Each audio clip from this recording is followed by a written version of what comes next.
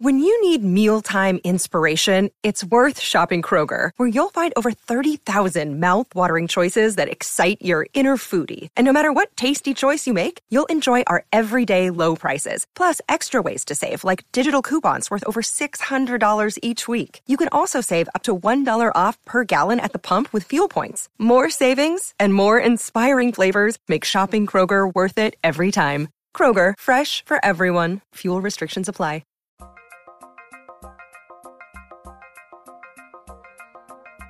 It's Light the Tower, your daily look around the world of sports. With Hall of Fame broadcaster and voice of the Texas Longhorns, Craig Way. Say goodnight to this one! And Horns 24/7 insider, Jeff Howe. On your live, local, and independent home for sports talk in Austin, The Horn.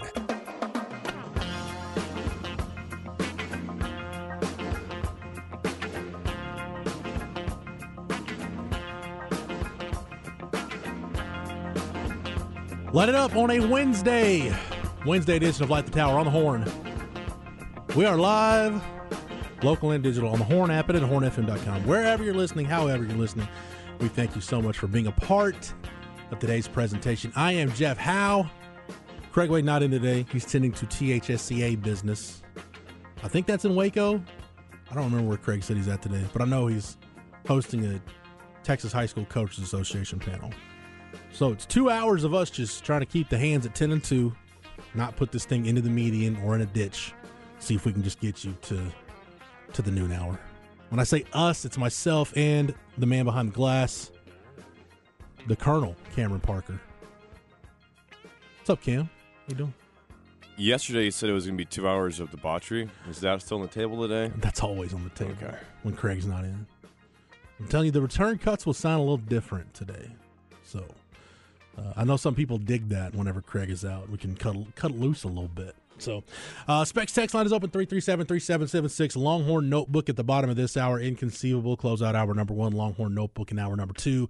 Flex Update in hour number 2. Your standard fare for Light the Tower, but plenty of things here, there, and in between to get you through the next 2 hours until we pass the baton to Chad and say, Kim, what'd you do last night? You have a little round rock duty last night? Yellow Round Rock baseball. District Go champions. Dragons. Congratulations to Coach Carter and the boys. Wrapped up their district championship last night in a victory over Cedar Ridge. Travis Sikora, the UT signee and possible first, second, third round draft pick. Talked to some scouts about him last night, but Round Rock got the victory, and then got home and watched the end of the Suns-Clippers game. What's the scouts' opinion on Travis Sikora right now? The word is basically after the first day of the draft, he will not still be on the boards.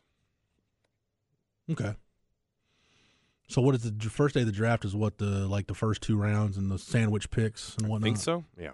Or do they go 3 the first? I don't remember. But okay, so basically he'll be off the board and the money will probably be it's just up to what he wants to do. That's what the scouts were like, just up to whatever Travis wants to do, decides whether or not he's at UT next season or not. Sweet.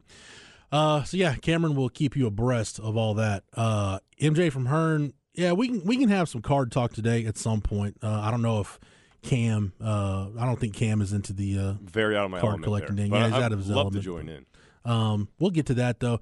Any nosebleeds, Cam? Somebody on the text line wants to know during the broadcast last night. You good? Yeah, actually, I had one during the show yesterday. Mm-hmm. And that was it. So we've been good So so you're far good. for 24. Well, we'll see. You didn't have to put a quarter or a penny on your nostril? Couldn't find any pennies. Still looking to find a penny, Jeff, since our last talk. When's the last time you held a penny, saw a penny? Oh, man, I don't even because it used to be for vending machines, but now you can just use Apple Pay off your phone. So the last time I honestly think about it. The mobile paying has been sketchy to me always, but then MJ from Hearn, here's some brief part of it. For some of my sports card transactions, I've started using PayPal.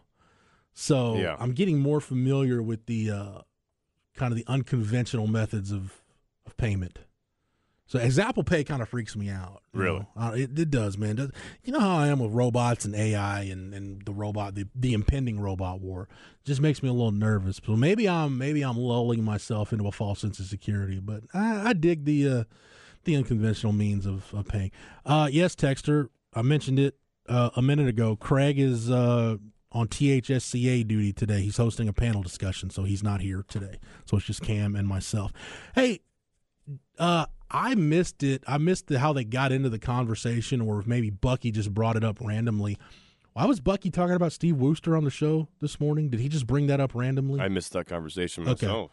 Yeah, because it's worth mentioning. And then there was talk about Marty Akins, and it was kind of just a Texas football smorgasbord towards the end of their show. I do think it's worth mentioning. Cam, one thing that I know you're not out of your element on is recruiting. How long have you been following recruiting? In the Texas football realm?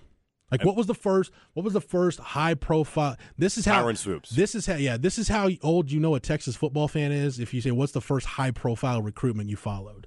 Probably Tyron Swoops. Swoops. Okay. I remember the ESPN.com feature story on Swoops and all the records he was setting at Whitewright, the 3A school. I remember, and actually, this is back when like you didn't have iPads in class. Like, I actually printed out the article from ESPN.com, and my mom brought it from her work, gave it to the front desk so I could have it during, reading time. That's what I'm talking AR about. Reading time. That's what I'm talking about. And, back then, like a couple words, it's like a 7 pages printed out because internet, just a bunch of billboards and crap. How old were you at this point?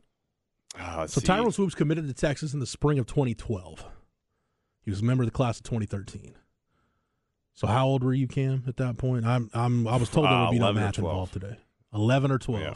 All right, so basically your mom printing out that article for you was the equivalent of me sneaking like a Street and Smith magazine into school. Yeah. Which I got confiscated in math class one time. And, really? Yeah, I got a Street and Smith confiscated during math class, and I think that was 8th grade. That was 8th grade because that was me and my buddy Sam Hobbs passing it back and forth. I had to read about, I think that would have been the 1997 season, yeah. So I was reading about Dre Bly in Tennessee, in North Carolina, Tennessee, and Peyton Manning trying to get over the hump. Why was it confiscated for? Just because it's during math class? Because I had it out during math class. Okay. Yeah. Because my buddy Sam Hobbs is an idiot and does a poor job of doing things in a discreet manner. Mm. But that's basically that. Like how old are you? Like, what's the first high profile Texas recruitment that I remember? So for some people, it's Ryan Paralleau. Mine would be Cedric Benson. Okay. Yeah, because I don't really remember the whole mechanics of the Chris Sims, Corey Redding class. That was right when I really started to pay attention to it. But then when Cedric Benson committed to Texas, I remember that was a big, big deal. I didn't. See, here's a text. Ryan Paralleau was the first time I remember following. Wow. I didn't have a membership to Orange Bloods back then. I don't think 247 was around, but I remember when I got my 247 membership. And that's when I really got invested. We launched 247 in August of 2010. Yeah. So kind of in that same. Probably right around that Tyron Swoops is when I started, Googling Tyron Swoops and then seeing Horns 247 come up, and because then it was just. When you're a kid, I mean, now it's probably a completely different way. Recruiting's blown up with NIL, but then it's just like you only care about Saturdays. You don't really care about the next recruiting class. It's like, who's this guy? You just assume it's going to be good because it's Texas football. Yeah. Now it's completely different. I remember talking to a high school coach of a pretty prominent recruit that went to Texas around that time, and we talked several years after the fact. Well, this was post MAC. At this point, he's like, I just don't know if I gave my guy the wrong advice. I was like, what do you mean? He's like, he had a good career, and he's done well for himself, and he's got his degree. But I just remember telling him he was thinking about schools, and he said us and the staff, we told him, almost unanimously, man, just go to Texas because they're always going to be good. You know that. And that was not the case. What year was this? Let's say in the post Colt McCoy era. I don't want to give away the year. It was post Colt though. Yeah. Committed to Texas in the post Colt era. Okay, so this is what one texter says. Some organization is doing a piece on the 50th anniversary of the Wishbone. The reason why I wanted to bring up the Steve Wooster bit in recruiting, don't lose sight of the fact that the 1967 signing class, known as the Wooster Bunch, that's regarded. I mean, in the .com era, it's probably the class of 2002. 2002 was a really good year. It's the year I graduated high school. But the class of 2002 in the .com era is regarded as the gold standard. If you want to talk about historic Texas recruiting classes, it's hard to argue against the 1967 signing class being the best in school history. Because that's back when freshmen were ineligible. You had to play your freshman team or your JV team, whatever level of ball that was in college. But that class, they win the conference in 68, back-to-back national championships in 69 and 70, go on that 30-game winning streak, still the school record. So that, I mean, and you look, that 2-year run, 69 and 70, I mean, gosh, like I said, that 30-game winning streak, it's hard to argue against that group being the best recruiting class in school history. Yep. So, like I said, I don't know what prompted them to bring up Steve Wooster, but 50th anniversary of the Wishbone. Where'd you graduate high school from, Cam? William Amos Huff High School in Cornelius, North Carolina. What kind of offense did your high school run?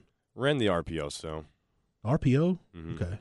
We ran the like a modified version of the wing T. So I'm still familiar with some of those old option concepts. But I think unless you're like Liberty Hill, you're part of that slot T mafia. I don't know how many like true. I mean, a lot of your RPO offenses is just a souped up new millennium version of the option. Yep. But unless Katie, right? Yeah, but unless you're running, like I said, slot T at Liberty Hill, you're part of that slot T mafia. There's probably very few schools that are still running like true, legit, like old school, dyed-in-the-wool option offenses. I know in the Centex area, Liberty Hill and Glenn recently just switched to the slot T offense, I believe. Now this is their second year, going on their third year. But besides that, it's mostly RPO-based. And I got in a good conversation with a Round Rock Booster Club member last night about how, and I love your input, Jeff, like, is RPO killing high school offenses? No. Okay. Why would that be brought up? Just in terms of the predictability of it. No. The RPO, the advantage of the RPO is the unpredictability.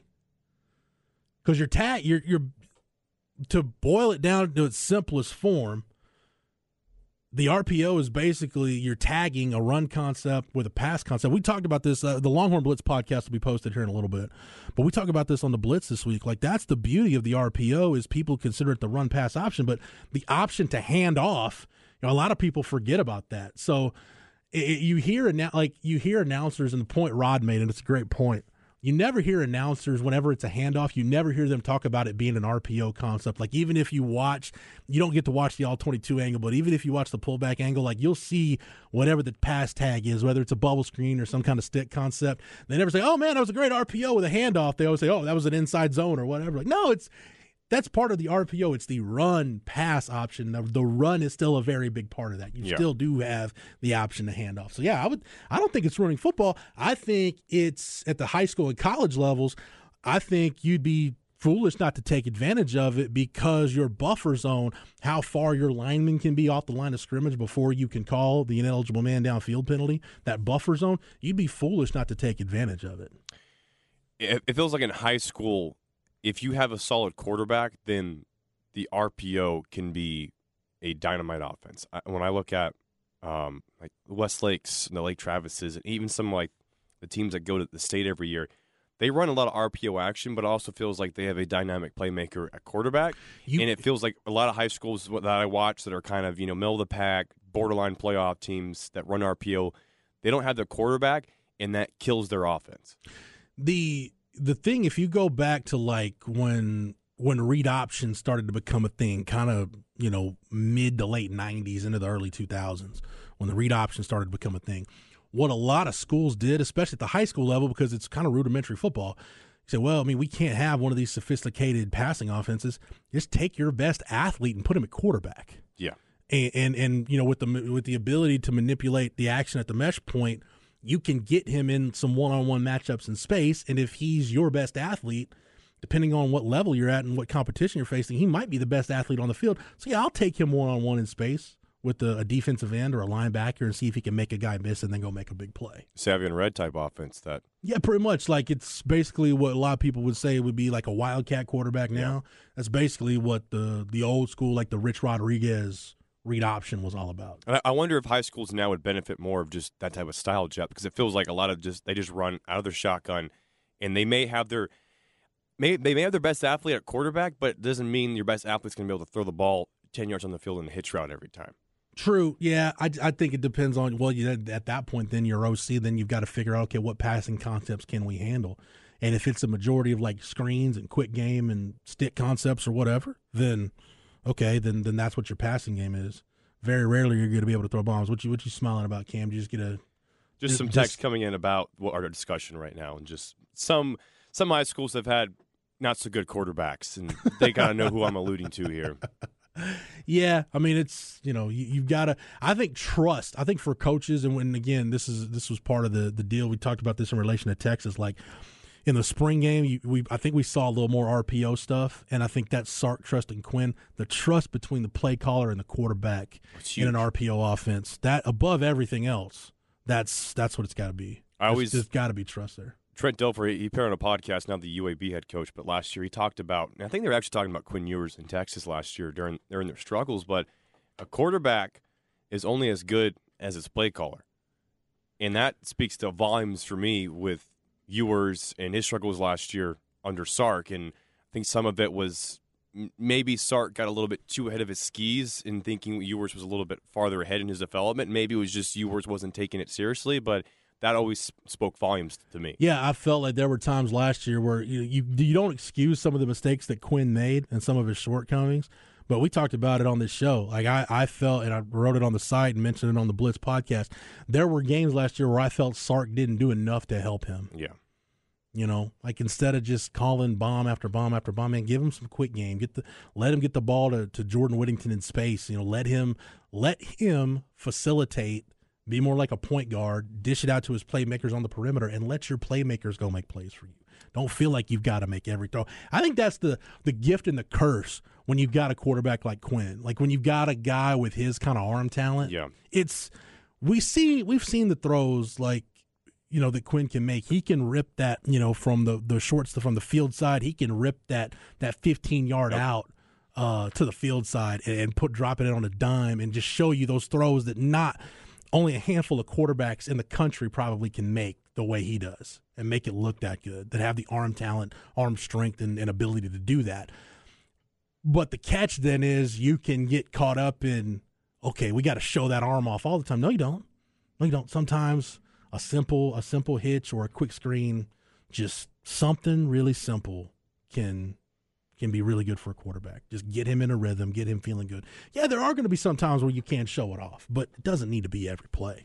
Yeah, I wonder if Sark saw the throws that Ewers maybe makes in practice or in whatever and thought, okay, he's ready if we run this type of maybe, I don't know if complicated is the right word, but it felt like it was a grown-up offense for Quinn and who wasn't grown up yet. And he spoke about it, I think, during his interviews after the spring game and even before the Washington game about how he kind of had to step up his offseason training. And it looked like on Saturday, Jeff, I mean, the last two times we've seen Quinn Ewers play football against Washington and then the spring game, I know it wasn't against all starters, but you got to feel pretty confident about his progression and how he's maybe taking things a little bit more seriously. I mean, he even shaved the mullet off, for God's sake. It doesn't show you he's more serious about football than I don't know what else would. No, Quinn even said after the spring game, like when he had his meeting with Sark, it was kind of a come to Jesus meeting would be how he described it. And like, okay, if I want to get to the next level, what do I need to do to get there? Work on, yeah. Basically, Sark just told him, hey, this is what it's time for you to do. If you want to take this next step, it's not going to be easy, but here's what it is. And Quinn, by all indications, has done that. My man, Coach Powell, texting in, this is what we ran in Florence, America, Cam. And I remember this, that our wing tee was patterned after Odessa Permian, what they ran. And I remember when we switched to that offense, because we ran like my sophomore year, we ran like a legit, like old school wing tee that was very rigid, very like, hey, if the defender's not in this exact gap when you pull it could screw the whole play up. So we went to some more zone blocking stuff. It was basically Odessa Permian's offense. And I remember we watched the 91, I want to say it was the 91 state championship game with Permian playing San Antonio Marshall, who had a guy at running back named Priest Holmes. I think he was going by Anthony at that point. Who? Priest Holmes? Yeah. He turned out to be okay, I think. A little bit, I think. I don't know. I don't know what he did after high school, but I heard he did okay for himself. But anyway, that's what the coach was told. Like, hey, if you want to know what we're running, what we're getting ready to install, watch this tape. And I remember watching that 2 or 3 times, several times, that that state championship game with Permian and San Antonio Marshall. It's not like we had, it's not like the internet had all these high school video archives that you could probably find now. Like that was the one tape we had to go off of. So it was fun. It was fun though. I really dug that offense. I mentioned that I've just now started to really trust PayPal, and somebody's texting PayPal ? Do you use a fax machine? Well, I cannot remember. What did I need to use a fax machine for? I want to say when I bought my house, which would have been in 2014, I think I had to use a fax machine for that. There might have been a handful of other times. Cameron, have you ever, you're a youngster, have you ever had to use a fax machine? No, I don't think so. Not one time you've never used a fax machine in your life? I haven't owned a printer probably in like 10 years. Because we have a printer here at work, and I don't have one when I was with my dad. Before that, there wasn't really any point for it. I mean, yeah. Goodness gracious, man. I own a printer, but that doesn't work. I need to get a new one because it's one of those Wi-Fi printers, and it connects. Yeah. My computer and my wife's computer are too new to connect to the old printer. I remember we had like a Dell printer when I was living with my mom, and I was probably like 9, 10 years old, and it just never. It would work for like 2 sheets of paper, and then it would break down. It's just like, why don't you go to the library and pay 29 cents just to print it out? I think that's what you do now. Something like that, yeah. This text said, come on, it's not brain surgery. If Ewers can play, let him play. Don't complicate everything. I just think you need to find out what gets your quarterback into a rhythm. And it's different for different quarterbacks, right? Like Quinn is more of your traditional in the pocket passer. And like, you say pocket passer, I think people envision like, oh, he's Drew Bledsoe. He's Dan Marino. He's just a statue. Quinn's not a statue. He's an athlete. But I think what can get Quinn into a rhythm, I think it needs to be that quick game like we saw in the bowl game, like we saw at times last year. Quick game. Get him some quick throws. Let him get into a rhythm. Let him get into a rhythm. Let him establish some confidence, and then start to let it rip. Because I think the key for Sark this year is going to be you don't have the innate advantage that you had last year, where teams were forced to commit an extra defender to the run because of the presence of Roschon and Bijan and the fact that you ran so much 12 personnel last year with one running back and 2 tight ends. You don't have that luxury now. That's not a built-in advantage. So now it's all about how quickly can you get that defense out of a 2 high look, get them into a 1 high look, and now you can start to go a little more vertical, start to take your shots down the field. I think and again, we talk about this on the blitz, the short perimeter passing game, especially your screen game, that can be your best form of the run game this year for Texas. I really, really think so, especially with the kind of guys you've got with whether it's Jordan Whittington or A.D. Mitchell or Xavier Worthy. Throw Jonte Cook in there too. The amount of guys you have that can catch the ball in space, get up the field and make something happen, that I think is going to be a really big part of the offense this year. It's critical, Jeff, because remember the TCU game? You know, the ugly TCU loss? I try to forget that one, but yeah. Do you know what Quinn Ewers started? He started 0 for 7, Jeff. Mm-hmm. Texas started off, they had how many 3-and-outs? 1, 2, 3 3-and-outs to start, and then Quinn threw an interception on his 7th. It was Sean Watson levels of bad. You cannot have that next season. And we talk about making things complicated. I'm pretty sure if Sean Watson ever saw me in public, he'd probably punch me in the face for every bad thing I've said about Sean Watson over the years. Go ahead, Cam. You aren't the only one who said bad things about Sean Watson. And some of that TCU start, I mean, Worthy had a couple big drops. Sanders had a couple big drops. And the interception, who knows if that was just on Ewers or X, just running the wrong route or whatever. But the point is you can't – I don't care who your quarterback is. Starting off 0 for 7 with an interception is a bad recipe to win football games, especially against the number 4 team in the nation. So for Ewers and for Sark, and coming in with another year of development for the defensive line, you have more weapons on the outside. Besides Xavier Worthy, you have Nair coming in. A.D. Mitchell looked incredible in the spring game. You can't start off 0 for 7. You got to find a way to get your quarterback in a rhythm to start any football game if you want to have a good year. But did you notice when the offense started to move the ball a little bit? In that second half? When Sark made the adjustment, what did they do? They started going to more quick stuff. Yeah. That's when they found Jordan Whittington. They got J.T. Sanders involved.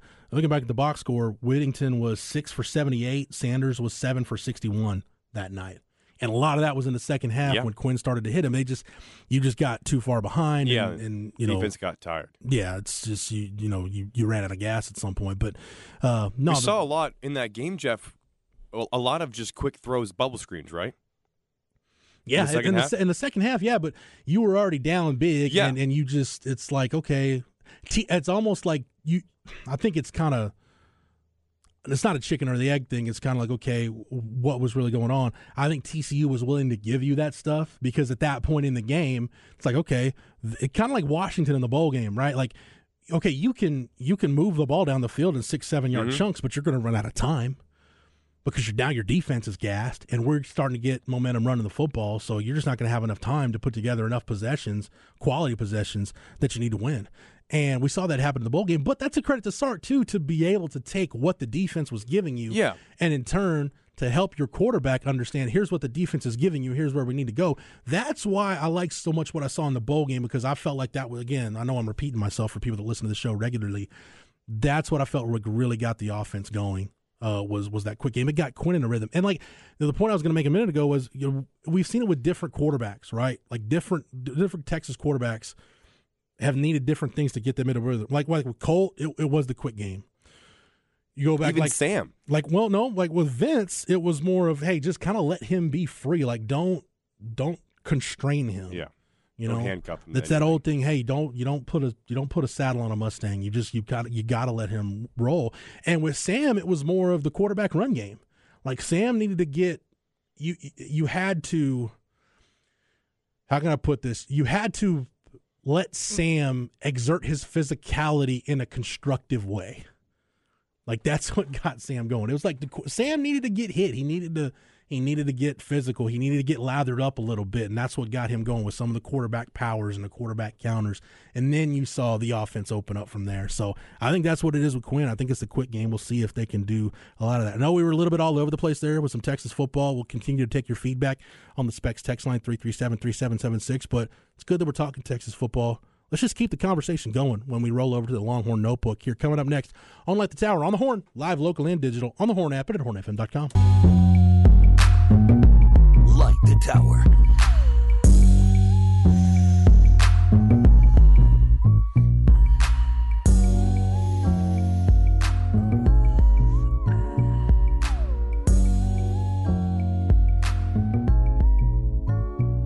It's kind of easy when you listen to the G. You think Craig would be playing Warren G? We'd be doing this? Probably not. Usually, this Craig was in today. If you notice, I had to pause there and make sure you got the clean version. So thank you for that, Cam. It's appreciated.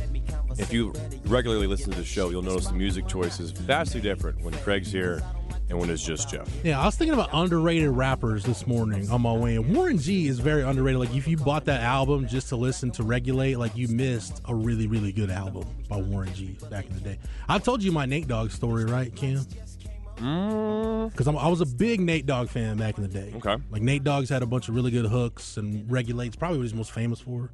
Some great stuff with 50 Cent. Okay, so Nate Dogg passed away several years ago, and his son was in the I don't think we were still I don't know if we were the Army All-American Bowl, if that was the first year we were just the All-American Bowl. But regardless, I was down in San Antonio, and his son was in the game, and it was immediate availability, and nobody was talking to him, and I go up and introduce myself, and we just start shooting the breeze. And you remember that scene in Office Space where the Bobs are just verbally beating Michael Bolton down about Michael Bolton's music? That's pretty much what I did to Nate Dogg's son about how much I appreciated what his dad did. And which song of your dad's is your favorite? I don't know, man. They're all pretty good. I'm like, I almost call myself like, you're damn right they're all good. So yeah, I was the Bobs, and Nate Dogg's son was Michael Bolton in that scenario. Specs text line is open 337. What happened to his football career? Nigel Hale, I want to say he ended at Montana State, I think. Is it the home of Danny Davis? Or no, boy, if Danny heard that, he'd drive down here. Okay, so he's Montana. Danny is a Montana Grizzly, yes. Okay, Grizzly. Nigel Hale did end his career at Montana State. Anytime I see Montana or Montana State stuff come across my timeline, I know exactly where it's coming from. It's coming from Danny Davis's Twitter account. I once saw Danny Davis It's worth noting that this coach who did this is no longer employed at the University of Texas.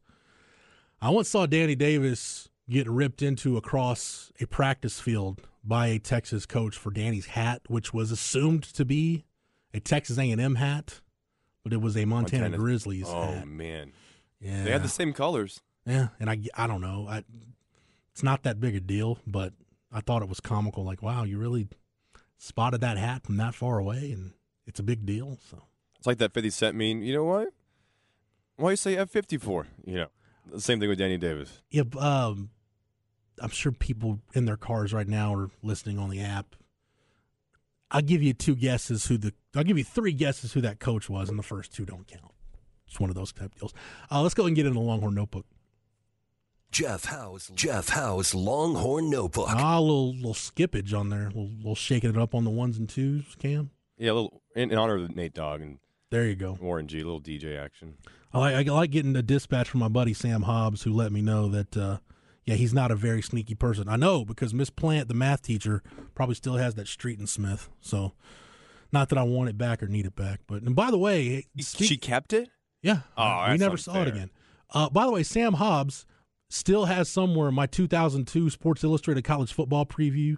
As much as, we're supposed to not like Oklahoma, that's one of the best SI preview covers I've ever seen, because it's Tommy Harris and it's like in the rain and he's got like mud on his uniform. Dude, it's an awesome cover. And like, plus where I grew up in Florence, America, Tommy Harris went to Killeen Ellison. Shout out to Mike Harge. Tommy Harris is like, to me, the gold standard of defensive tackles in this state. I really wanted, and good old Sam Hobbs like, hey, let me borrow that. And that was in the summer of 2002, and I never saw that magazine again. So you owe me a 2002 Sports Illustrated college football preview. Sam Those are Hobbs, my if you're listening favorite right now. Sports Illustrated magazines. Was The college football preview? That's how I knew I was a college football junkie, because I would buy as many college football magazines as possible. I would get Sports Illustrated. ESPN the magazine was a thing at that time. Just started. Street and Smith, Athlon. That was right around the time I discovered Phil Steele, and now Phil Steele is the only one I buy. But yeah, that's good stuff from There was some back in the day. some great Texas ones from, and a lot of it was OU Texas. It felt like every year for a while in the 2000s that the SI, the magazine that was released after the Red River rivalry game, was either going to be Oklahoma on the cover if they won, or Texas if Texas won. And for a while, it was a combination of Colt McCoy and Jordan Shipley and Vince Young. You know what I did in high school one year? It was after the 2002. No, it was the 2001 game. It was the game where I lost a bet. What I've told the story on the show before, known as the Pablo Nacho incident. But it was Jimmy Wilkerson hitting Chris Sims, like sacking Chris Sims, and like the ball was coming loose. I went around to the library and everywhere I could find that cover in school and tore the cover off of all the Sports Illustrated that week. Yeah. I sure did. Great picture. No, it wasn't.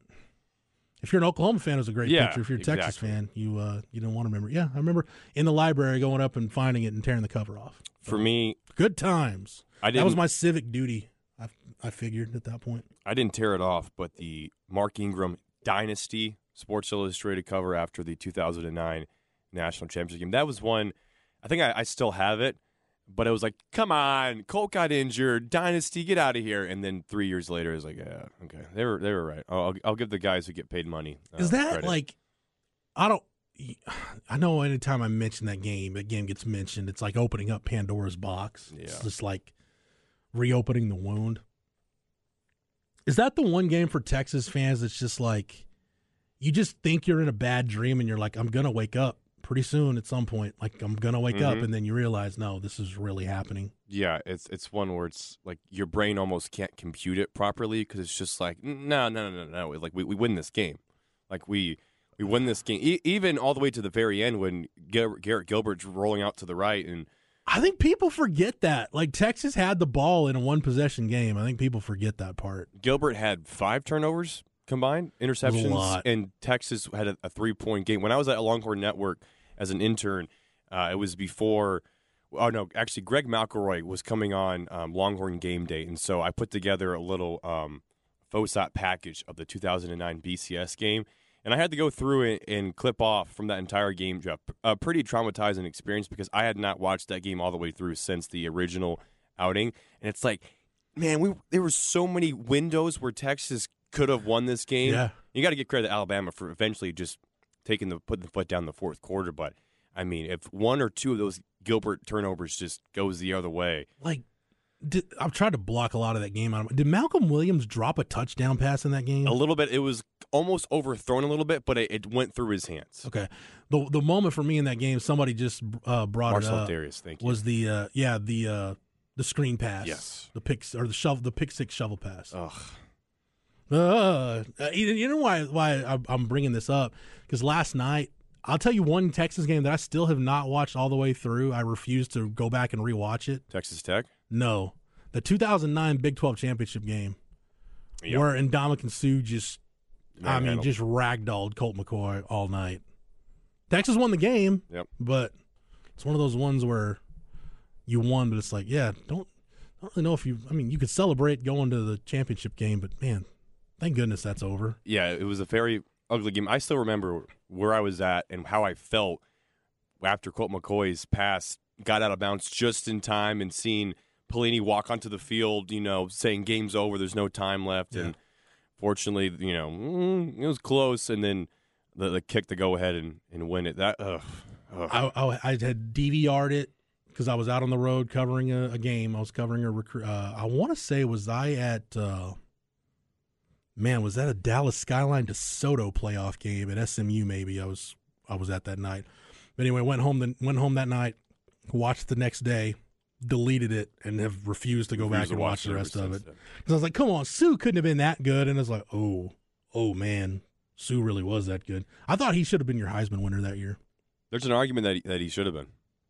Because 2009, that was the Bradford? Mark Ingram. Okay, that's right. Bradford was the year before. Toby Gerhart was a finalist that year. Oh, he was a god in NCAA football. 08, 2010, just rode the glory mode of Toby Gerhart, Stanford. Oh my God, you're getting 200 yards every game out of him. Probably not as good as Ricky Williams was in NCAA football in '99. Never had to play just run. That was on the old PlayStation, the original PlayStation. Just run a halfback toss the whole time.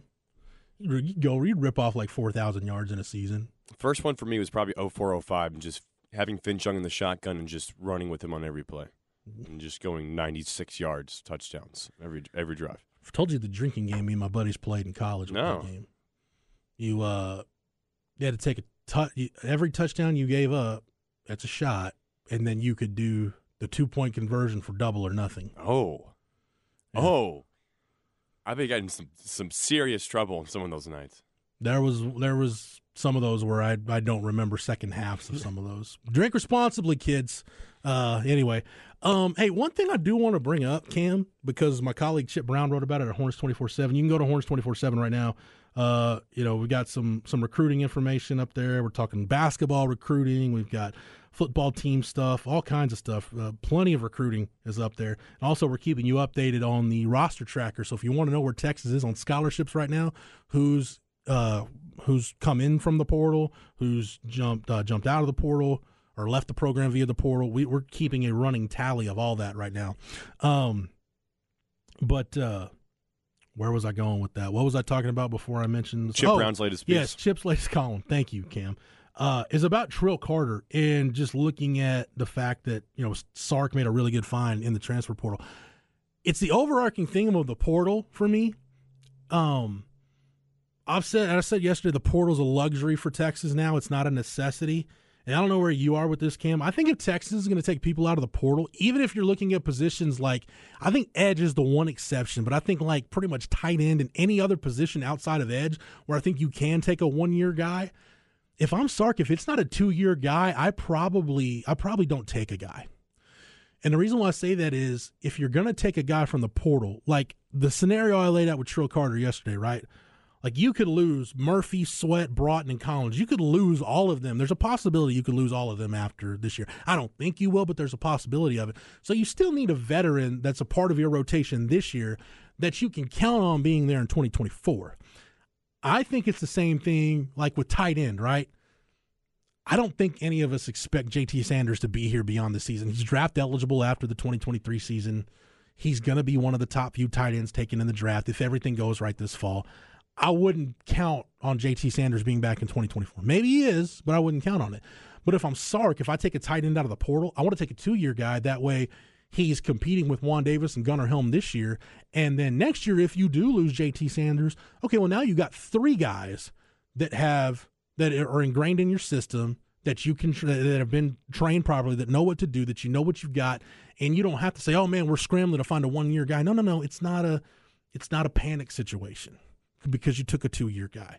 I think maybe the same thing, like if there's an offensive lineman that has multiple years left that you feel like can help you down the road, do it there. Linebacker is a position where maybe like with Trill Carter, maybe he's a buffer. If you feel like maybe because you're going to lose Jalen Ford after this year, David Benda's gone. Maybe you feel like, okay, maybe Anthony Hill and Leunga Lafau are ready, but we don't have any other linebackers. Let's bring in a multiple-year guy now, so that way now we've got multiple guys competing for those 2 spots. So I don't know where you are with it, Cam. I just think that's how I'm viewing the portal. If I'm Sark, edge is the only spot where I'm looking at a 1-year guy. Or if that 1-year guy is if he's just so good that you'd be foolish not to take him, like best case scenario of it possible, then I'd take a 1-year guy. But other than that, I'm looking at 2-year gues in the portal. Is that why you think Texas is not targeting Bear Alexander? No, I think Texas is targeting Bear Alexander, but I mean I think that's going to end up being in USC, a pretty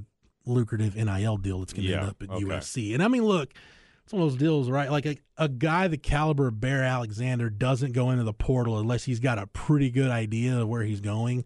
I don't think it's a coincidence that from the Georgia side, the minute he jumped in the portal, all the smoke was about USC. There's other schools, obviously, that are going to be involved, but all the smoke was about USC. It seems like, back to your point about the 1 or 2-year guys, for offensive line, it seemed like if you're going to target an O-line in the portal, either your O-line is decimated or you're going after a graduate transfer who can start immediately. And the same thing for the interior guys. It's like a position where he's the missing piece. Yeah, it's a position where my voice cracks. Sorry about that.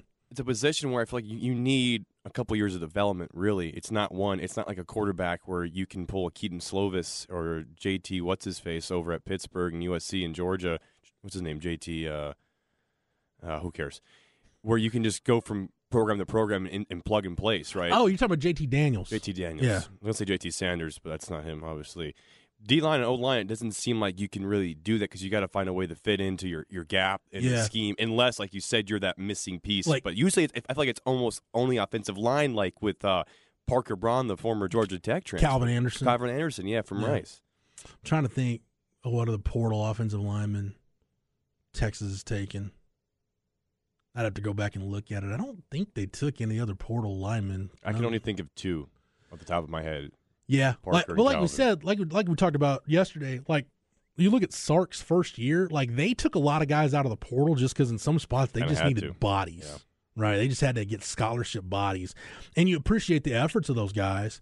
But now you've done such a good job of recruiting, and based on what we saw in the spring game, it looks like your player development. I'm not going to say they figured it out because the proof will be in the pudding on that, but for the first time in a long time, I feel like from a player development standpoint, I feel like I can comfortably say they're on the right track. They're headed down the right path. But for that to matter, the wins have to be there this year. Because if they're not, we've all seen the same song and dance before.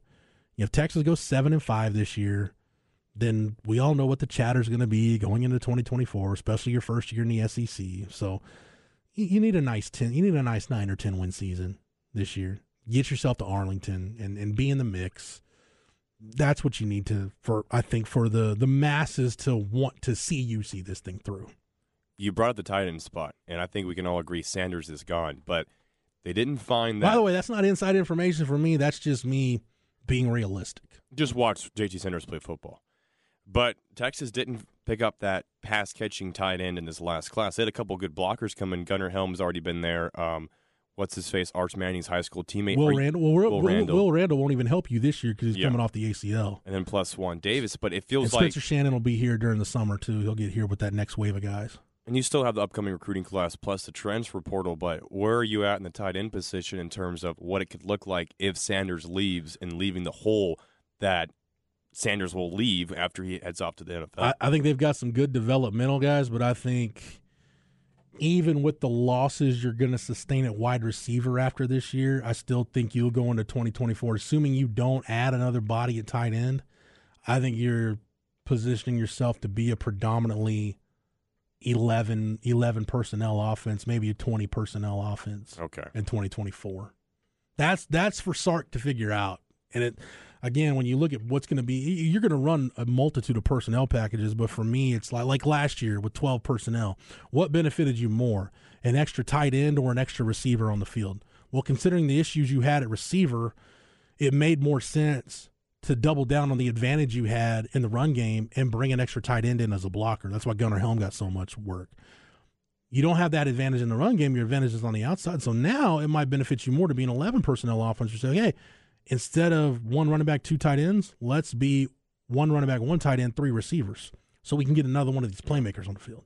So I think that's that when your personnel doesn't all line up, and very rarely are you going to have a year like Texas in 2005 where to whatever personnel grouping you want to run, just run it. It doesn't matter at that point.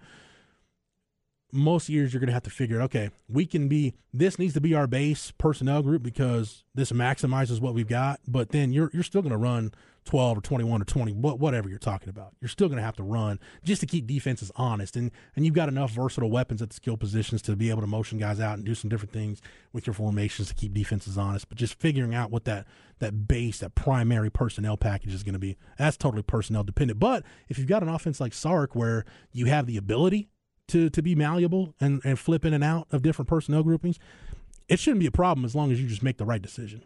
And Sark, if you're the guy in charge. Sark loves those big tight ends dating back to O.J. Howard, Alabama. And I'm curious to see where he goes. He had Austin Safarian-Jenkins at Washington. Oh, man, yeah. Yeah. So you forget some of the good tight ends Sark has had.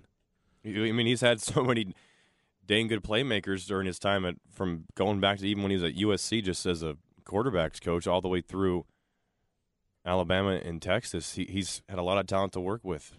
Dominic Byrd at USC was a really good tight end for them back in the day. Let me check something real quick. No, I was thinking it was Tony Gonzalez with the Falcons when Sark was there, but he was long retired by the time Sark got to Atlanta. But at any rate, Hayden Hurst, if I remember correctly. Was it Hayden Hurst? Okay, I'll check that during the break. But at any rate, we are up against it. Got to take a break. Inconceivable to close out our number and get it. Now our number one. Did I talk right? Am I tongue tied today? Get us out of our number one and into our number two here on Light the Tower on the Horn, live, local, and digital on the Horn app and at hornfm.com. Inconceivable. Inconceivable. Inconceivable. Inconceivable. You keep using the word. I don't think it means what you think it means. We'll start Inconceivable with a contribution from one Cam Parker. Cam making himself a part of the presentation today. What do you got, Cameron? So, Jeff, where have you been at with watching golf the last 2 weeks? Just curious. I'll tell you what my best naps are, the golf nap. Yeah. Where, like, it's a lazy Saturday, you just put it on whatever golf tournament, and you just kind of conk out on the couch. The golf nap is chef's kiss. It's awesome. So that kind of offends me, but we'll move past it. But anyway, you know why my favorite major is the Open Championship? Because British accents? No, by the time I wake up, all the riffraff is done. I'm just watching the important stuff.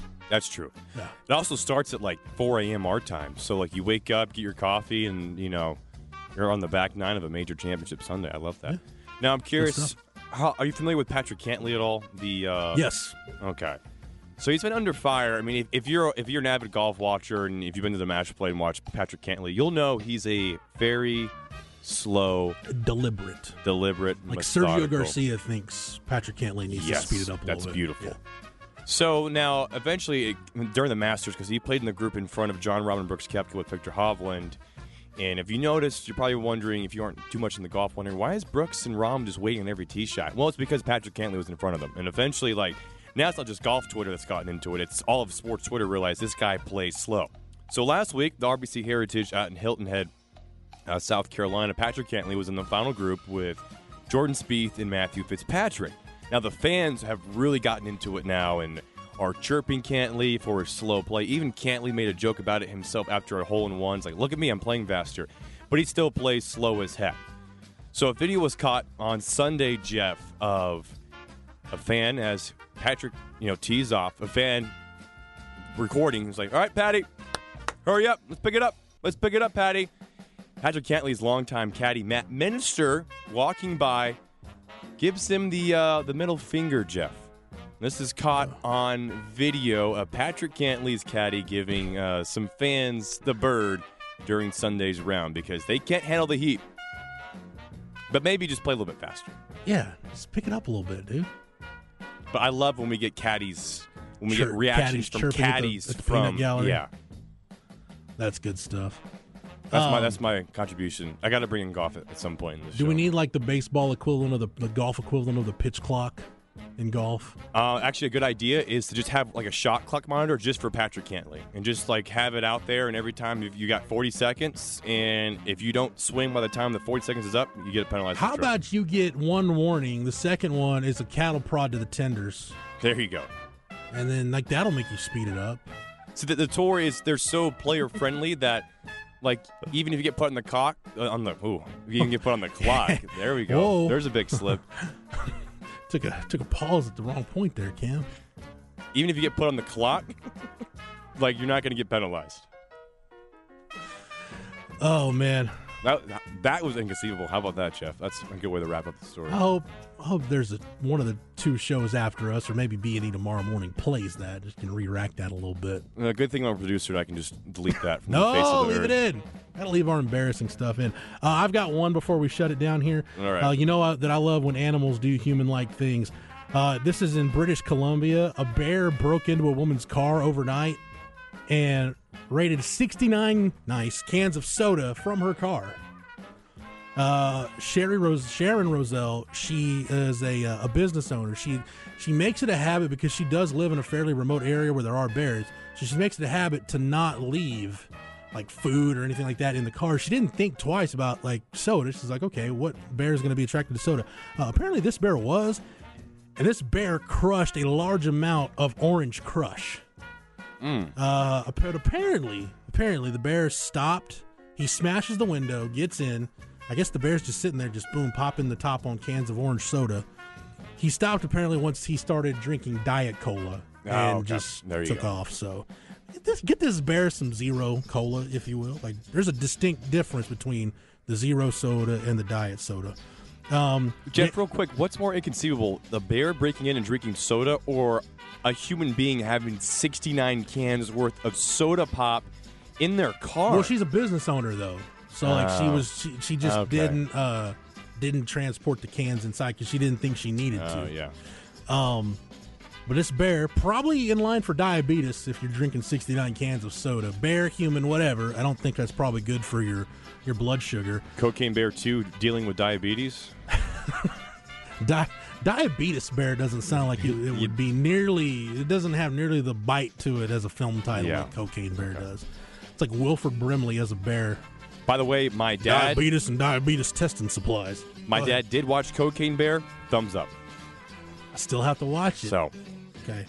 I like the reviews that are coming in. Damage to the car included a ripped leather. Yeah, she had white leather in her car, too. Man. I'm sure that looked nice with Orange Crush. Ripped leather, a broken window roller, and sticky residue everywhere. She's hopeful that her insurance will pay for some of this. Quote, I never thought it could smell, it being the bear, pop through a can, Roselle said. Well, apparently it can, and apparently bears love themselves some orange soda. Who likes orange soda? Kel does, and apparently bears do as well. All right, that's going to do it.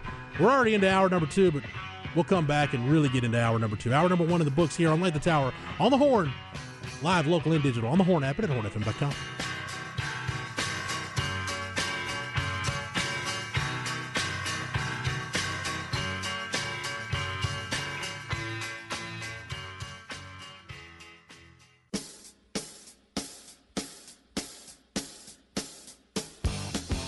It's Light the Tower, your daily look around the world of sports.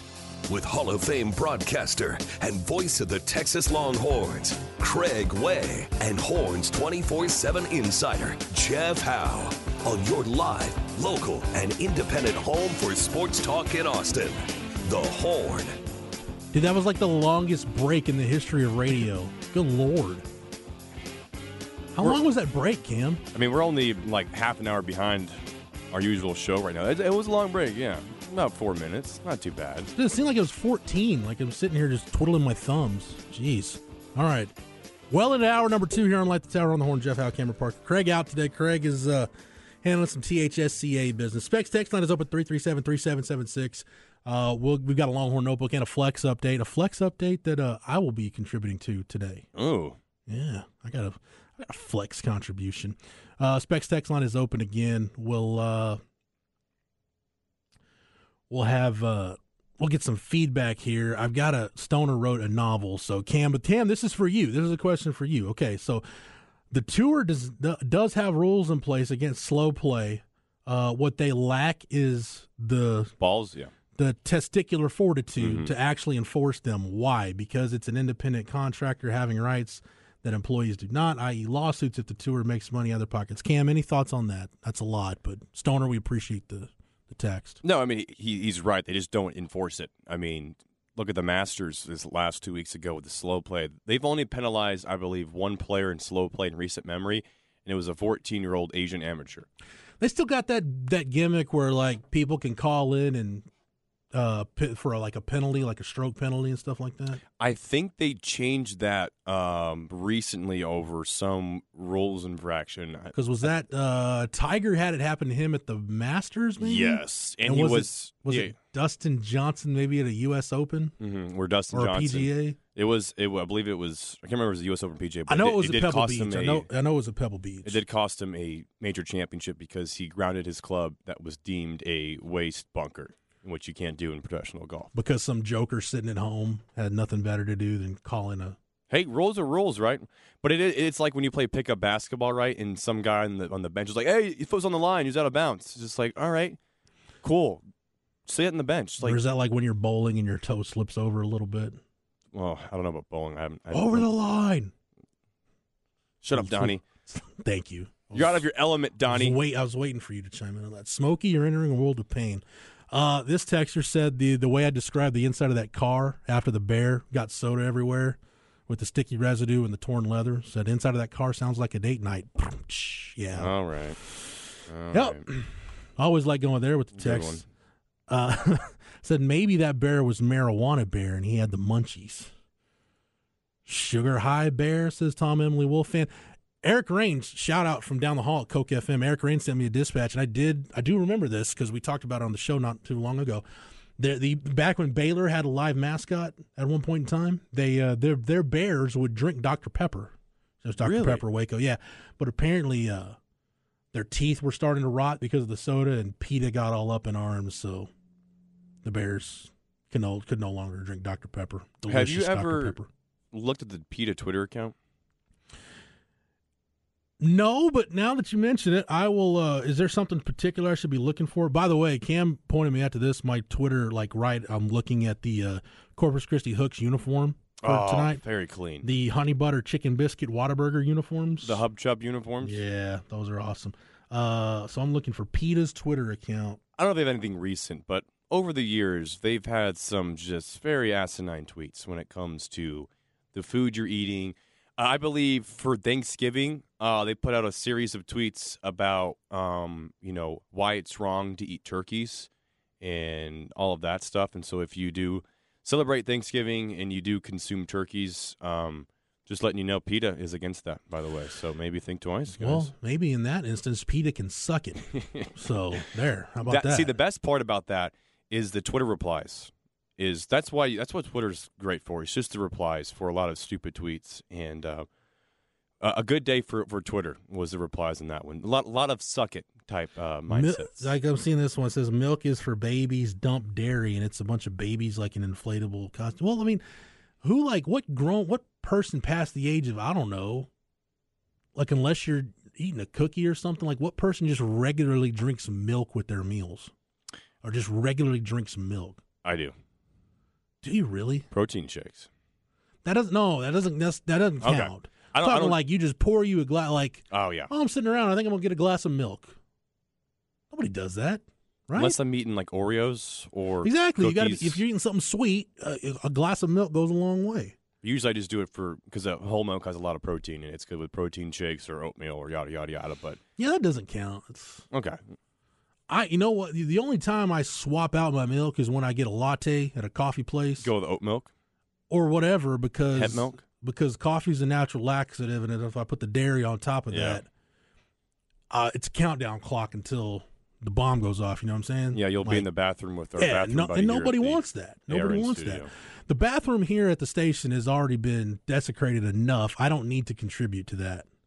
You know, have you noticed they've brought in like Febreze sprays in I know the it bathroom does. now? I went in there the other day to wash my hands, and I'm like, wow, it smells good in here. See, I think we have someone who's been listening because you mentioned the cup issue from 2 days ago. That was that was fixed somehow overnight. And then last week when I went to the bathroom and it smelled like, oh my God, Satan did his business in there. Like it was just somebody just went in there and unleashed hell. It smelled like the lacrosse team bus ride. So the texture was talking about yesterday. Dude, that was just some kind of stink that like you can't even describe. Like light a match or something if you do that. You know what I'm saying? Like that's brutal. Belton, our man Belton Gringo saying, I ran the same two plays on 2005 NCAA football. Left to right option with VY and Cedric Benson.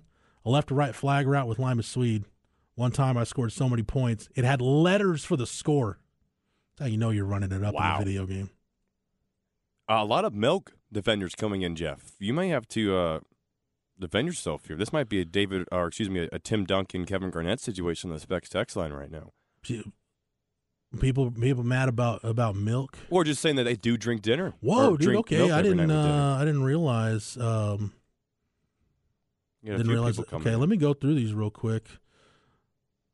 It said something when PETA attacked Steve Irwin, I knew they were not for animals. Yeah, who would have figured that of all the animals Steve Irwin was around, that a stingray would be the one that brought him down. Yep. I didn't have that in the pot. Somebody said they do drink milk. Said I drink milk every night with dinner.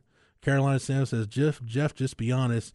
You need to play Inagata Vita. No, I did not. Ask Cam. I did not go to the bathroom. I was sitting here on my phone, on the Twitter machine, and on my computer. Was making sure the Longhorn Blitz podcast was posted, which it is. Checking Horns 24/7. I asked Cam like halfway through that 30-minute break. I'm like, dude, are we close yet or what? I don't know. It's just one of those.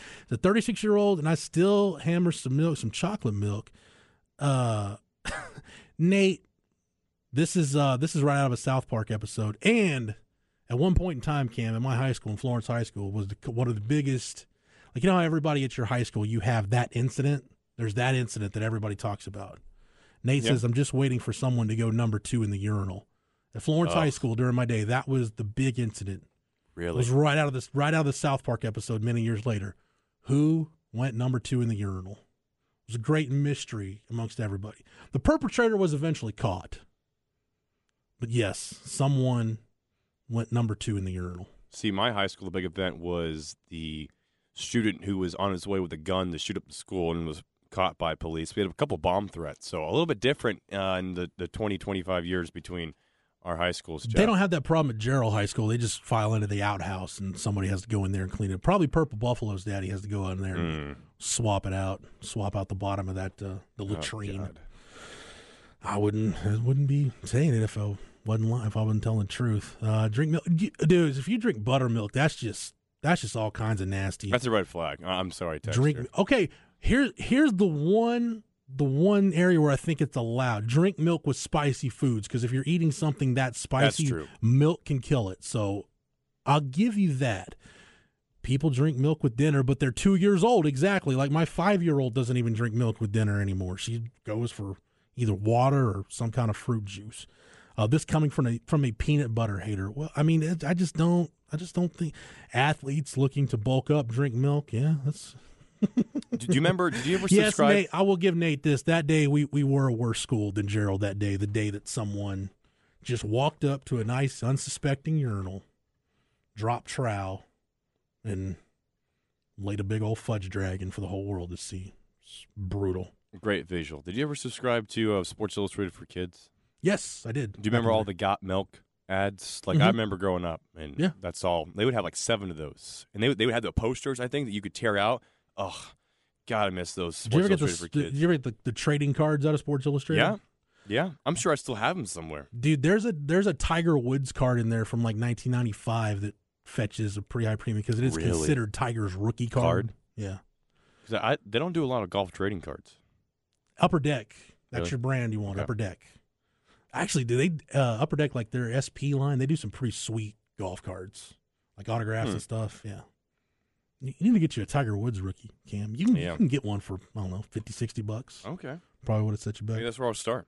Daryl, yes, the winner of the Indy 500 gets a glass of milk, and that disgusts me every time I see it. Like, think about this, dude. You're in a race car for that long. Do you really want to just milk? Do you really want milk touching your lips and instantly curdling in your gut? Like, that's not good, man. That's not cool. That's why they always, like, sip it. You know, it's just a little, like. That better be like skim milk or something. Be the water equivalent. So my grandpa drank buttermilk with pepper on top. Look, people back in the day, they could eat like things cooked in lard and like drink buttermilk because they were like working outside all day. People like me that are behind a desk all day, I don't need to drink milk and buttermilk. Can you imagine how fat I would be? I'm already fat enough. How large I would be if I drank like milk and buttermilk and whatnot. People have a gram of gluten in the hospital for a week. People were built different back then. Yeah, because you ate what you raised. Like you grew your own vegetables, your own meat, your own eggs. It was really farm fresh back then because that's all you had. People are like, ooh, it's farm fresh. Yeah, back then farm fresh was all you had. Way back when. So, props to all the elders listening to this show, or if you know your elders, props to them for the way they live. But I did outgrow baseball cards. No, and MJ from Hearn, if you real quick card talk before we get the break, asking if I've picked up anything good yet. Yeah, see that person, Cam, that said their grandpa drank buttermilk with pepper on top, lived into his 90s. Yep, there you go. Don't think drinking buttermilk is the secret to life, though. It fit the lifestyle. Yeah, a real cowboy. Yeah, I believe that. You needed that to put a little meat on your bones during the winter.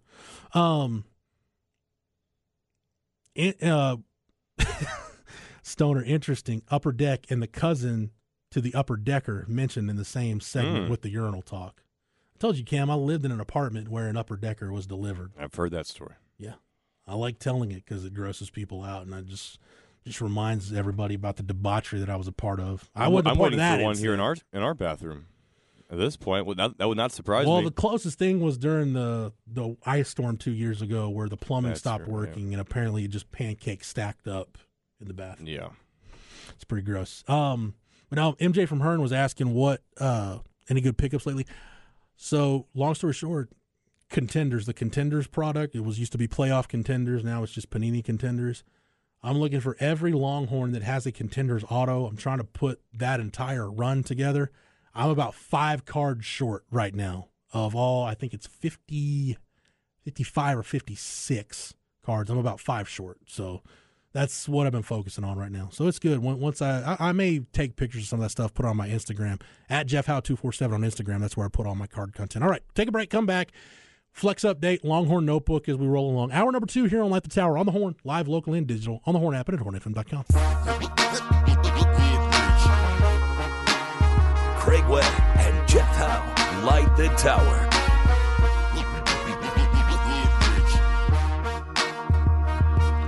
I'm going to guess we wouldn't be playing Big Timers either if Craig was in here today.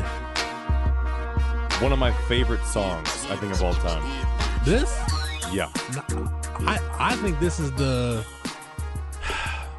Zay and I were having a text conversation about this, and he stopped texting me after this. This might be the best album produced by the Cash Money family. Ooh, okay. It might be my favorite produced out of the Cash Money family. I remember on the way to high school, I think my phone was dead or something. I don't know. I didn't have the aux on. Found some hip-hop station in Charlotte. This song was playing. I was like, okay. And then eventually it just became one that I just... Birdman, Manny Fresh. Manny Fresh, grossly underrated rapper. I think he was in Austin pretty recently. Manny Fresh was? I think for South by. Oh, South by. Yeah, that makes sense. Rolling along, hour number 2 of Light the Tower on the Horn. Jeff Howe, Cameron Parker. Craig is out today. He'll be back in tomorrow taking care of some THSCA business. You know what, Cam? Let's go ahead and get to our flex update for today. Flex ATX for the best high school sports coverage. Listen to the Horn and go to FLXATX.com. Flex 30 is brought to you by Brain Vault. Brain Vault is a revolutionary and patented mouthguard that has been proven to help reduce the risk of concussion. Visit BrainVault.com and join the movement. All right, what you got anything real quick, Cam? Yeah, some baseball stuff I mentioned at the top of the hour. Round Rock Dragons clinching district championship. Congrats to Coach Carter in his 20th season. Travis Sikora, his last home district start. 6 innings, 11 strikeout, gave up 1 run. And I got to shout out to Peyton Dooling, Jeff, at Cedar Ridge. He plays basketball. I'm pretty sure he plays football. Not too many people can say they had a multi-hit game off Travis Sikora because, well, going into last night, he given up 6 hits the entire season. So Peyton Doolan, even though Cedar Ridge did lose, shout out to him. And then how about in the 26 6A baseball race, Bowie Bulldogs knocking off Westlake last night, who I believe are ranked number 6 in the nation for baseball. There's a 3-way tie with 2 games left to go in the season between Lake Travis, Westlake, and Bowie, Jeff, all tied up at 10-2. So we'll see how that shakes out. But 6A baseball is going to be a really fun ending to the season. So just a few baseball nuggets for you guys. There you have it. I got one flex update real quick, and it involves my alma mater. Okay. Drew Bridges has been the head coach at Florence High School for a few years now. He resigned yesterday to take a staff position at Flatonia. Coach Bridges actually sent me a text last night just wanting to let me know that he had resigned, and he hopes Florence gets a really good replacement because they deserve it. I'm just going to put this out there. Anybody from my hometown that's listening, if the administration there wants my input or values my input or just doesn't want it, whatever, my phone is open. So my DMs are open. You want to reach out, email, whatever. I'm more than willing to help in that process. As a matter of fact, I've already had at least one coach reach out to me directly expressing interest in the job. So anybody listening in my hometown, I'm more than willing to help out. I know I run the Gerald Smack, and I do talk about my hometown and some of it being a tongue-in-cheek manner when we talk about my football days or whatever. But your hometown, it defines who you are. It helps make you. It helps mold you. And my hometown helped mold me. And I really do love that place. So again, anybody in the Florence administration, if you want my 2 cents, I am more than willing to give it or help in any way I can to find Coach Bridges' replacement. He did a lot of good work in the community there. I know I've got friends that have kids in school there that have nothing but good things to say about what he did in terms of trying to get alignment from the top down. So props to him for the job he did there. I know it's a tough gig, but he did really good the years he was there, I think, to try to get that thing on the right track. So shout out to Coach Bridges, and best of luck to my alma mater in their search for their next head football coach. All right, that's going to do it for Flex Cam, unless you had anything else for Flex. Are you the Red McCombs of Florence ISD? No. Okay. No, not at all. Not at all. Not nearly. Don't have that kind of bankroll. So we won't have any reports coming in from an unnamed booster source complaining about hires in a year or two? No, when I was running the paper there with my dad, I did have a kid's parent stop me in town one time and tell me that I needed to create a quarterback controversy to get his son on the field. Oh my goodness. I was like, yeah, I'm not going to do that. We're not doing that. It's not going to happen. I'm the wrong person for and that. It didn't happen. So not gonna partake in your schemes. Love there, parents though, sir, right? Sir or madam. What? So you gotta love parents. Yeah, they're. Hey man, fight for your kids. I applaud that, but don't think I'm going to help you with your shenanigans. No shenanigans when we're talking Longhorn sports. Let's go ahead and get right into this hour's edition of the Longhorn Notebook. Jeff Howe's Longhorn Notebook. Cam, I had a question. I forgot who asked it on Specs text line. I apologize. It might have been John in the Bay. Basically asking when we were talking about 2-year transfers, multi-year transfers for football, do you want the same thing for basketball? I think in a perfect world, yes, for basketball. And I bring this up because Caden Shedrick is a guy that's got multiple years of eligibility left. He's a 2-year guy. In a perfect world, you would like guys that have multiple years left, but basketball, it's so different that maybe sometimes you do have to take a 1-year guy, even if he's not the missing piece. And the further down the road you get, at some point in time, it just becomes, hey, can you field a roster? Like, can you just add a piece for some bench depth or something and get a guy in here for a year? So I think in a perfect world, yes, but basketball, I think you've got a little more wiggle room because there's so much roster turnover. I think it's all situational, right? Look at Sir Jabari Rice. He might go down as one of the best transfers for Texas in program history, but then you have guys I'll say this, even if you look at the one-and-dones Texas has had, like nothing's going to compare to Kevin Durant's 1 year. Yeah, no. But if you look at the other one-and-dones, set Kevin Durant aside, Jabari Rice might have had the best 1 year career ever at Texas. I would back you up on that. Like I forget, was Maurice Evans only here? I think Maurice Evans was only here for a year. It was a really good year. I know he had to sit out 1 year for transfer and then played one. Mo might have only played 1 year, but yeah, Jabari Rice in that conversation. I'm sorry, Cam, go ahead. No, but besides that, I mean, Marcus Carr, Tyrese Hunter, multi-year transfers. Nigel Pack, he has 1 more year left at Miami, right? I believe so, yeah. So, I mean, it seems like the 2 year is the way to go. But again, like back to our discussion about offensive linemen, it's like sometimes you just need that missing piece. And, hey, Jabari Rice came in. He was that missing piece, that glue guy for the Texas basketball team. And this season probably does not happen without Jabari Rice. So for Cedric out of Virginia, I mean, having him as 1 or 2 years, that's helpful because then that is something that if a guy does end up transferring out, and we've seen Texas lose a few transfers this season, you have an insurance policy for the year after that. Yeah, he's Caden Shedrick. His official to Texas is done. He's actually I've seen some reports. He's actually at Missouri right now. He's already made his way to Columbia for his official visit to Missouri, and then he's going to finish with another trip to Duke. Duke is going to be really tough to beat, but I think Texas has done what they've needed to do, everything they could do for him on the visit. And again, they were on him from the minute he jumped in the portal. So yeah, again, Texture, I said if you set aside Kevin Durant, take him out of the conversation. We're talking about Jabari's 1 year being better. And Maurice Evans did only play the 1 year at Texas. Was really good though that 1 year. Averaged about 16 points a game, a little over 5 rebounds, 1.3 assists and steals per game. Shot 38%, 39% from three. So Mo Evans was good, but Jabari Rice really, really good for this team that was 10 minutes away from a Final Four. Caden Shedrick on his way to at Missouri right now. I think for Texas, not the next, because I know the staff's already working on it from what I've been told. Can you get Max Abmas on campus? Can you get him in for an official visit? I think it's one of those deals. It's almost like once the first one happens, then everything else will kind of fall into place. If Texas can get Max Abmas in the boat, then I think you'll start to see some things kind of start to really go their way in the portal. It's been a little slow right now, and the other thing, you don't want to just load up on guys right now because you're going to continue to have guys that enter the portal once they get done with school or they figure some things out or whatever. There's going to be other guys jumping the portal, this month and through the end of this month and through May. Again, as guys graduate, so just keep some spots open. But Max Abmas is definitely at the top of the list for Texas in terms of their priorities and things they need to get done.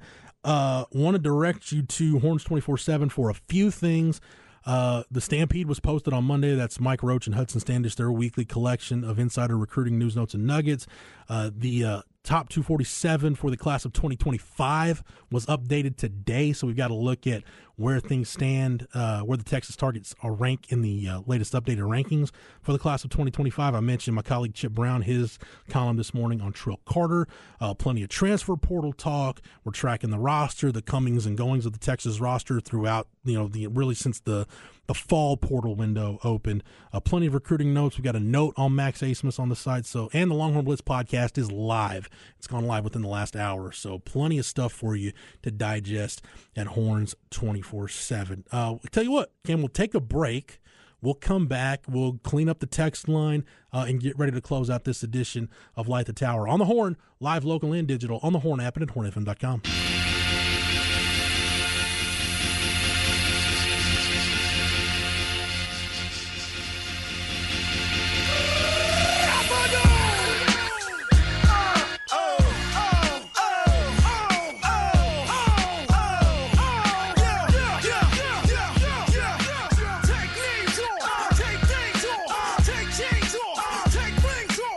Closing out a Wednesday edition of Light the Tower. Jeff Howe, Cameron Parker, Craig will be back tomorrow. Thank you for a little MOP, Cam. Appreciate that. Get you fired up for your Wednesday. This is back in my angry days. Yeah. Back when I was listening to a lot of Limp Bizkit also, which as I've gotten older and you go back and listen to some new metal, you realize, wow, this is just arbitrary noise, right? Yep. Now this still goes hard. I still dig me some MOP. Let's go ahead and clean up the text line. You know what, Camo? Since you do follow recruiting, and you are recruiting Nick, I was looking at our crystal ball predictions. Mm-hmm. Like anytime there's a Texas target, the crystal ball prediction will show up on the front page at Horns 24/7, regardless of whether our staff entered it or not. And there have been 2 crystal ball picks logged for Aaron Hampton out of Dangerfield, who was committed to Texas at one point, was committed to Baylor at one point. A couple crystal ball picks logged for him. 1 to Alabama and 1 to UTSA. Like, that's a pretty no disrespect to UTSA. I love Jeff Traylor. They've got a great program, but that's a pretty wide berth that tells you about how hard a kid's recruitment is to read when you got 1 crystal ball for Bama and 1 for UTSA. That's a recruitment that probably won't be over with until his contract or whatever you call it. What's the signature? The National Letter of Intent. Yes, the NLI gets faxed in. And you even could just then go some. LOI just to make it easy. LOI, letter of intent. Yeah. Let's clean up some things on the spec section. Boy, Nate is obsessed with feces today. I'm getting all kinds of texts from Nate. He's accusing. Said Bucky's the kind of guy that would do that in the urinal. I don't know. Bucky did do it by a tree at one point in time. Stoner says the success of our veteran-heavy team the rest of the season after Beard left has clouded our reality that we are starting over as a program. Stoner, I just think that's the reality of college basketball right now. I mean, go look around the Big 12. It's not like everybody else in the Big 12 just had – like Jerome Tang, I think when he had all the defections, I think he had only 2 players returning. He had to build that roster from scratch pretty much last year. He's having to do the same thing again this year. Kansas is having a reload. Baylor, big time, is having a reload. Houston, probably not as much as some other schools, but look around the conference, look around the country. There's a lot of people, a lot of teams that are having a reload this year. It's the reality of the new college basketball. That's just how it's going to be until either regulations get added in or the NBA does something different with their professional role. This is just how it's going to be every season with the transfer portal now. What would you like to see, Kim? Would you like to see basketball do what baseball has done, where if you go to college, then you've got to stay I think 3 is unrealistic, but you've got to stay for at least 2? Yeah, I think it makes it more interesting because the issue with college basketball, when college basketball was at its peak, right, it was when you had guys that had to stay the 2-3 years, when college basketball players became named players. Now, if you find any random person, ask them, hey, name 1 college basketball player, they're going to name somebody? No, unless it's a Zion Williamson type. That's gone. And I think if you go back to what it used to be where either you got to play 2 years or you go directly to the pros, then I think it's going to help college basketball as a sport because really there's an identity issue, I think, in college basketball right now. I mean, I can think back to when I was in my prime window of watching college basketball, pretty much like from, let's say, 92 to probably 05, 06 in there. I mean, I can name you players like starting with, Christian Laettner, Grant Hill, the Fab Five, all the way like to Corliss Williamson at Arkansas, Ed O'Bannon, that UCLA team, Ron Mercer, Antoine Walker at Kentucky. They just go on down the list. I mean, Juwan Dixon in that Maryland team. You had Carmelo Anthony and Jerry McNamara and Queth Dwayne and Hakeem Warwick on the Syracuse team to beat Texas in the Final Four. How many high school kids or middle school kids now could tell you like the starting 5 of the UConn team that just won the national title? No. Or could tell you the starting 5 of anybody that was in the Final Four this year. Yeah, just so I would just whatever's going to grow college basketball, I'm all for.